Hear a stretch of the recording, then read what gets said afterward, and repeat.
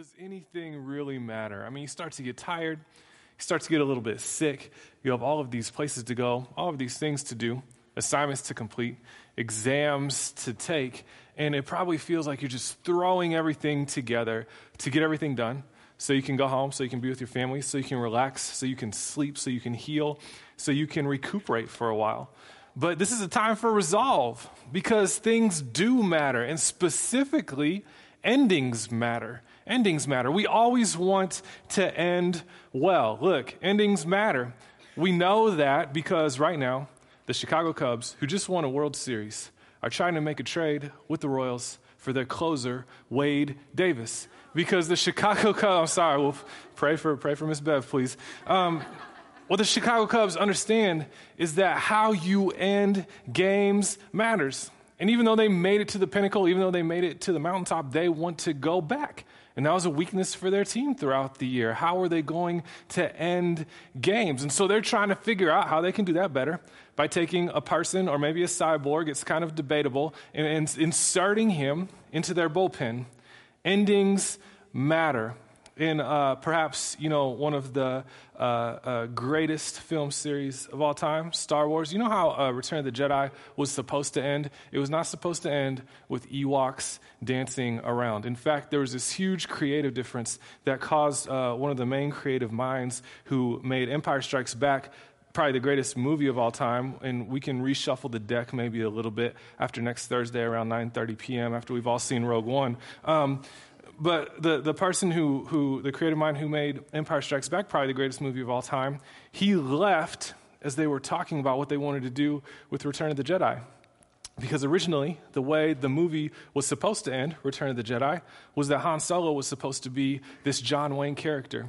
And he was supposed to die a heroic death, and instead of fireworks and Ewoks and later a giant statue of Darth Vader being toppled as the Empire went down, it was supposed to kind of fade to black as Luke and Leia struggled with how to keep the peace in this new republic that they had just established. Endings matter. We are in the golden age of the mixtape. And on Friday, the Hamilton mixtape was finally released. And the end of the Hamilton mixtape wasn't just meta, it was super meta. The song that everybody is talking about is the last song on the tape, which is a song by none other than Chance the Rapper.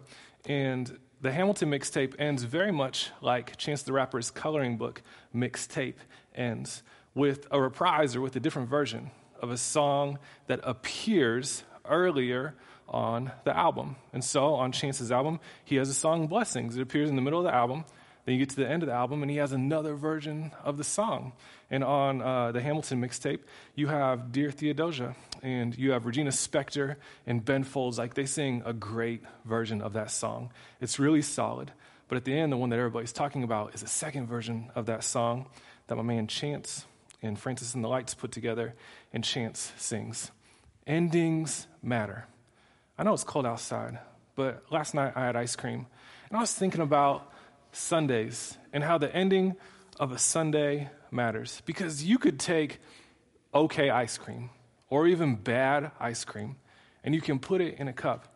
And as long as you end it well with some whipped cream and a nice cherry, it tends to be a satisfying experience. You know who does not end Sundays well? McDonald's, man. McDonald's got no Mac game. They do not know how to end a Sunday. They put their off-brand ice cream in that cup, and they just dump some stuff on it. And the only topping, you can't get 2 cents of whipped cream or one fake cherry. All that they offer you in terms of topping is this like little baggie of crumbled peanuts that looks like something that somebody vacuumed out of an airplane seat after it's taken a round the world trip. And you get to McDonald's Sunday and you're like, man, this really sounds good. Some hot fudge, some ice cream. And you realize that the finish just isn't there. That's not really great. Endings matter. Today we come to the end of the book of Isaiah. And we've been in this book all semester, and we have been talking about what is going to happen, what is going on, and what is going to happen with these people. These people who have been in exile, these people who have been spread out all over the empire, these people who have been kind of done wrong, and how they got into that situation, these people of God, how they got into that situation, and what God is calling them to. We get to the end of the book of Isaiah, and this ending that really matters, and Isaiah ties some things up for us. In the last chapter of the book of Isaiah, chapter 66, beginning in verse 17, the word of the Lord says to the people this: "Those who sanctify and purify themselves to go into the gardens, following the one in the center, eating the flesh of pigs, vermin, and rodents, shall come to an end together, says the Lord. For I know their works and their thoughts, and I'm coming together all nations and tongues. They shall come and see my glory, and I will set a sign among them. From them I will send survivors to the nations, to Tarshish, Put, and Lud, which draw the bow, to Tubal and Javan, to the coastlands far away, that have not heard of my fame or seen my glory. And they shall declare my glory among the nations. They shall bring all your kindred from all the nations as an offering to the Lord, on horses and in chariots and in litters and on mules and on dromedaries, to my holy mountain Jerusalem, says the Lord, just as the Israelites bring a grain offering in a clean vessel to the house of the Lord." As Isaiah ends this book, he ends it with a word of comfort to the people, because the people have looked around, and they have looked around and they have said, man, we were supposed to be the people who were God's chosen people, and now we're the oppressed. We were supposed to be the people that God was showing faithfulness to, that God was looking after. We were supposed to be the people who were close to God, and there are all of these other people in the world, and they're doing wicked things, and they're doing evil things, and they're holding us down. And they're doing things that dishonor the Lord, and they're talking bad about who we are, and they're saying that our God doesn't exist, and that our God is weak, and still they're gaining in wealth, and they're gaining in power, and all these great things are happening to them. But there's a promise here at the end of Isaiah, that one day that oppression will cease. And that's been a theme, that's been a thread throughout the entire book. That that God is going to provide freedom, that God is going to be a liberator. Those of us from a Christian perspective look especially in Isaiah 40 through 66, which is actually the section of Scripture that is most often utilized in the 3-year lectionary cycle. We see a lot of our Savior, Jesus Christ, promised as the one who will come out from the seed or from the root or from the stump of Jesse. And so this promise is reiterated right here. And so even though there are these people who are quote unquote unclean and who have been experiencing just a great life and who have been experiencing abundance, who have been experiencing power, who have been experiencing wealth, who think that nothing can stop them, Isaiah reminds the people that God is still watching and that God is going to gather all people together. And when he gathers all people together, the interesting thing that happens here is that God does not say, you will then lord over them, just as they have lorded over you. God does not say, you will exert power over them, just as they have exerted power over you. God does not promise the Israelites that they will get to oppress other people in a vengeful or a spiteful way. Instead, as God talks about seeing the oppression that's going on right now and providing people, granting people their freedom, what is going to happen then is that God is going to rule over them. That people will come from all aspects of the earth, from all tongues, from all tribes, from all nations, and they will be the ones who will bow down. Even those, as Isaiah says here, that have not heard of the fame of God or seen his glory. They shall declare his glory among all of the nations. And they will bring an offering to the Lord. And that offering that is brought will be set aside and it will be cleansed as a holy vessel in the house of the Lord. Isaiah goes on in verse 21 to say, "And I will also take some of them as priests and Levites, says the Lord. For as the new heaven and the new earth, which I will make, shall remain before me, says the Lord, so shall your descendants and your name remain.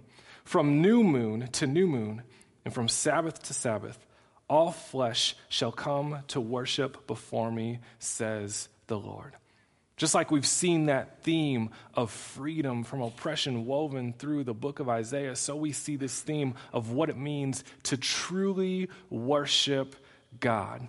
And it seems like in some ways this sounds like it's kind of an anti-temple statement, that there's going to be all this worship happening, and I don't know that that's necessarily what Isaiah is saying, but what I do think Isaiah is saying is that, look, we are going to have the opportunity very soon to bow down before God. And the very nature of our existence, the rhythms of our existence, they will be restored. The festivals that we had experienced before, and this idea of our week of worship going from Sabbath to Sabbath, that is once again something that we will be able to taste. We will be able to remember once again how our God created us. We will be able to remember again the authority that God has over all of the earth and how God spoke things into existence over the course of 6 days. And then on the seventh day that God rested, and that God calls us and allows us the space to rest in his presence and to rest in his glory. And what is being promised here is, in addition to this political freedom, that once again, the people of God will have their community back. They will have space and place to be able to enjoy the religious freedom that they are yearning after. Not to give up, not to worship false idols, not to give up sacrifices that are meaningless, but to understand, once again, to reclaim their identity as the true people of God, as the worshiping church. And you know what, man? That sounds great. That sounds like an amazing, beautiful, uplifting, comforting way to end things.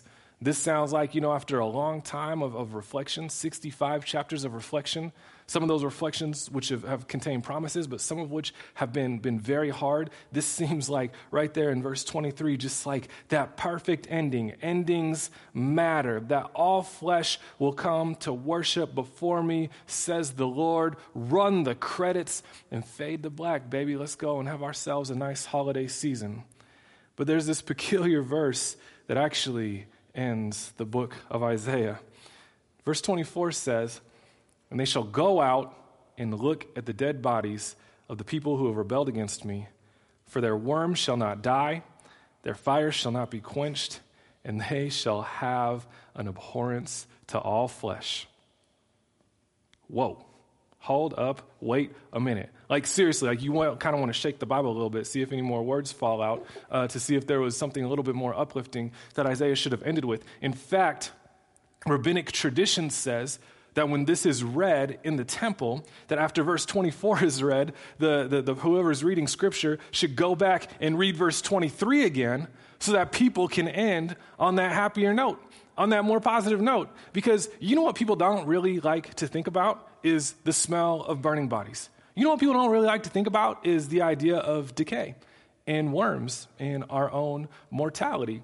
People really don't like to think about a fire that shall not be quenched and the abhorrence to all the flesh. That leaves us with a bit of tension. And teachers throughout history have wrestled with, why would Isaiah, after spilling all of these words and all of this talk and having this lovely poetic ending in verse 23, why would Isaiah just kind of hit us with this knee to the gut at the very end and leave us just to dangle there? Theologian Paul Hansen posits this, that Scripture enters our life not to confirm our prejudices, not even to confirm our most healthily close assumptions, but to challenge and to purify. Perhaps this is the divine reason why the final verses of the book do not end on the note that would allow us to complete our reading with a sigh of delight.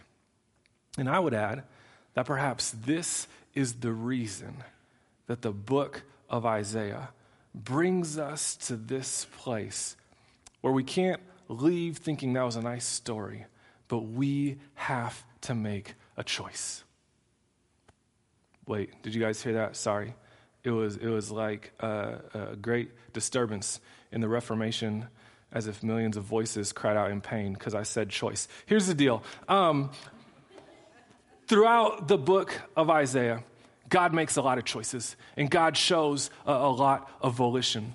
There are choices that God makes as to whom he is going to call. There are choices that God makes in terms of who he is going to be allowed to take into exile. There are choices that God makes as to when and where he is going to allow powers to rise and to fall. What we see throughout the entire book of Isaiah, what we see throughout the entire scripture, is that God is choosing to faithfully pursue his people. And that's not a notion that is simply contained in the Old Testament. That is something that does indeed spill over to the New Testament. As we celebrate the Christmas season right now, this idea of God taking on human form, of Emmanuel, God with us, that's a conscious choice that God makes to reach out as closely as possible to his creation so that they can realize once again that they were created in the image of God, and so that they can be reconciled to him.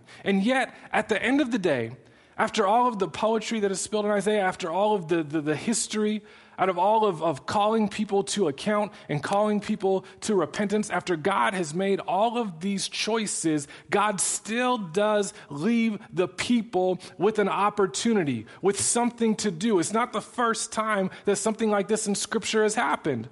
Moses in Deuteronomy 20, verses 18 through 20, says to the people, "I declare to you today that you shall surely perish. You will not prolong your days in the land where you are crossing the Jordan to enter and possess it. I call heaven and earth to witness against you today that I have set before you life and death, the blessing and the curse. So choose life in order that you may live, you and your descendants, by loving the Lord your God, by obeying his voice, and by holding fast to him.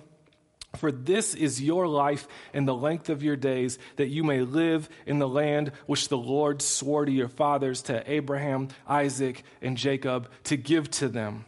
And then the next leader to come along that Moses passes that mantle to, Joshua, in Joshua 24, 14 through 16 says, "Now therefore, fear the Lord and serve him in sincerity and truth, and put away the gods which your fathers served beyond the river and in Egypt, and serve the Lord. If it is disagreeable in your sight to serve the Lord, choose for yourselves today whom you will serve, whether the gods which your fathers served, which were beyond the river, or the gods of the Amorites in whose land you are living. But as for me and my house, we will serve the Lord." And the people answered in the way that I think Isaiah wanted the people to answer this question that is left dangling in the tension. The people, as Joshua gave that speech, answered in a way that I would hope that we would answer as we consider the choice that is set before us today. In Joshua 24:16, the people answered and said, "Far be it from us that we should forsake the Lord to serve other gods." And so I'm sorry, not sorry, that Isaiah ends the book like this, because maybe it's more important for us to be uncomfortable in a moment so that we can consider the choices that are before us. Because God has given us an opportunity to be folded into the worshiping people.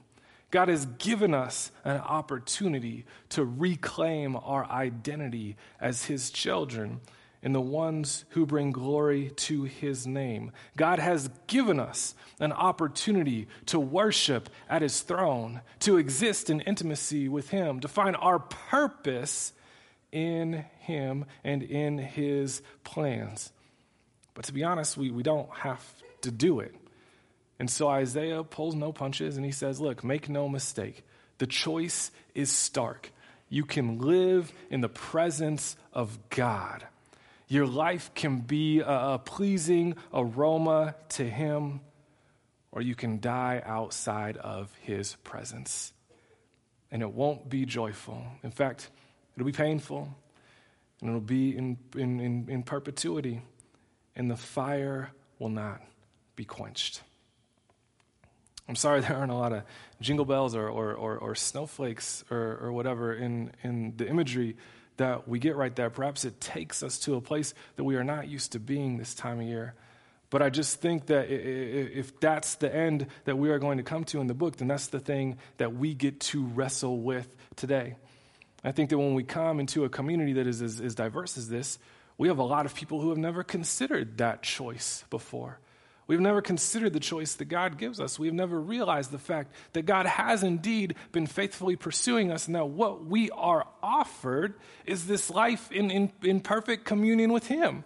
Not a perfect life, not a painless life, but a life of faith, where things eventually, as we discern and as we journey together, can start to make some more sense with an eternal perspective, where we change, our value systems are changed, so that instead of being about the things that are always best for us, we're being about the things that bring the greatest amount of glory to God. I think some of us have never considered that option before.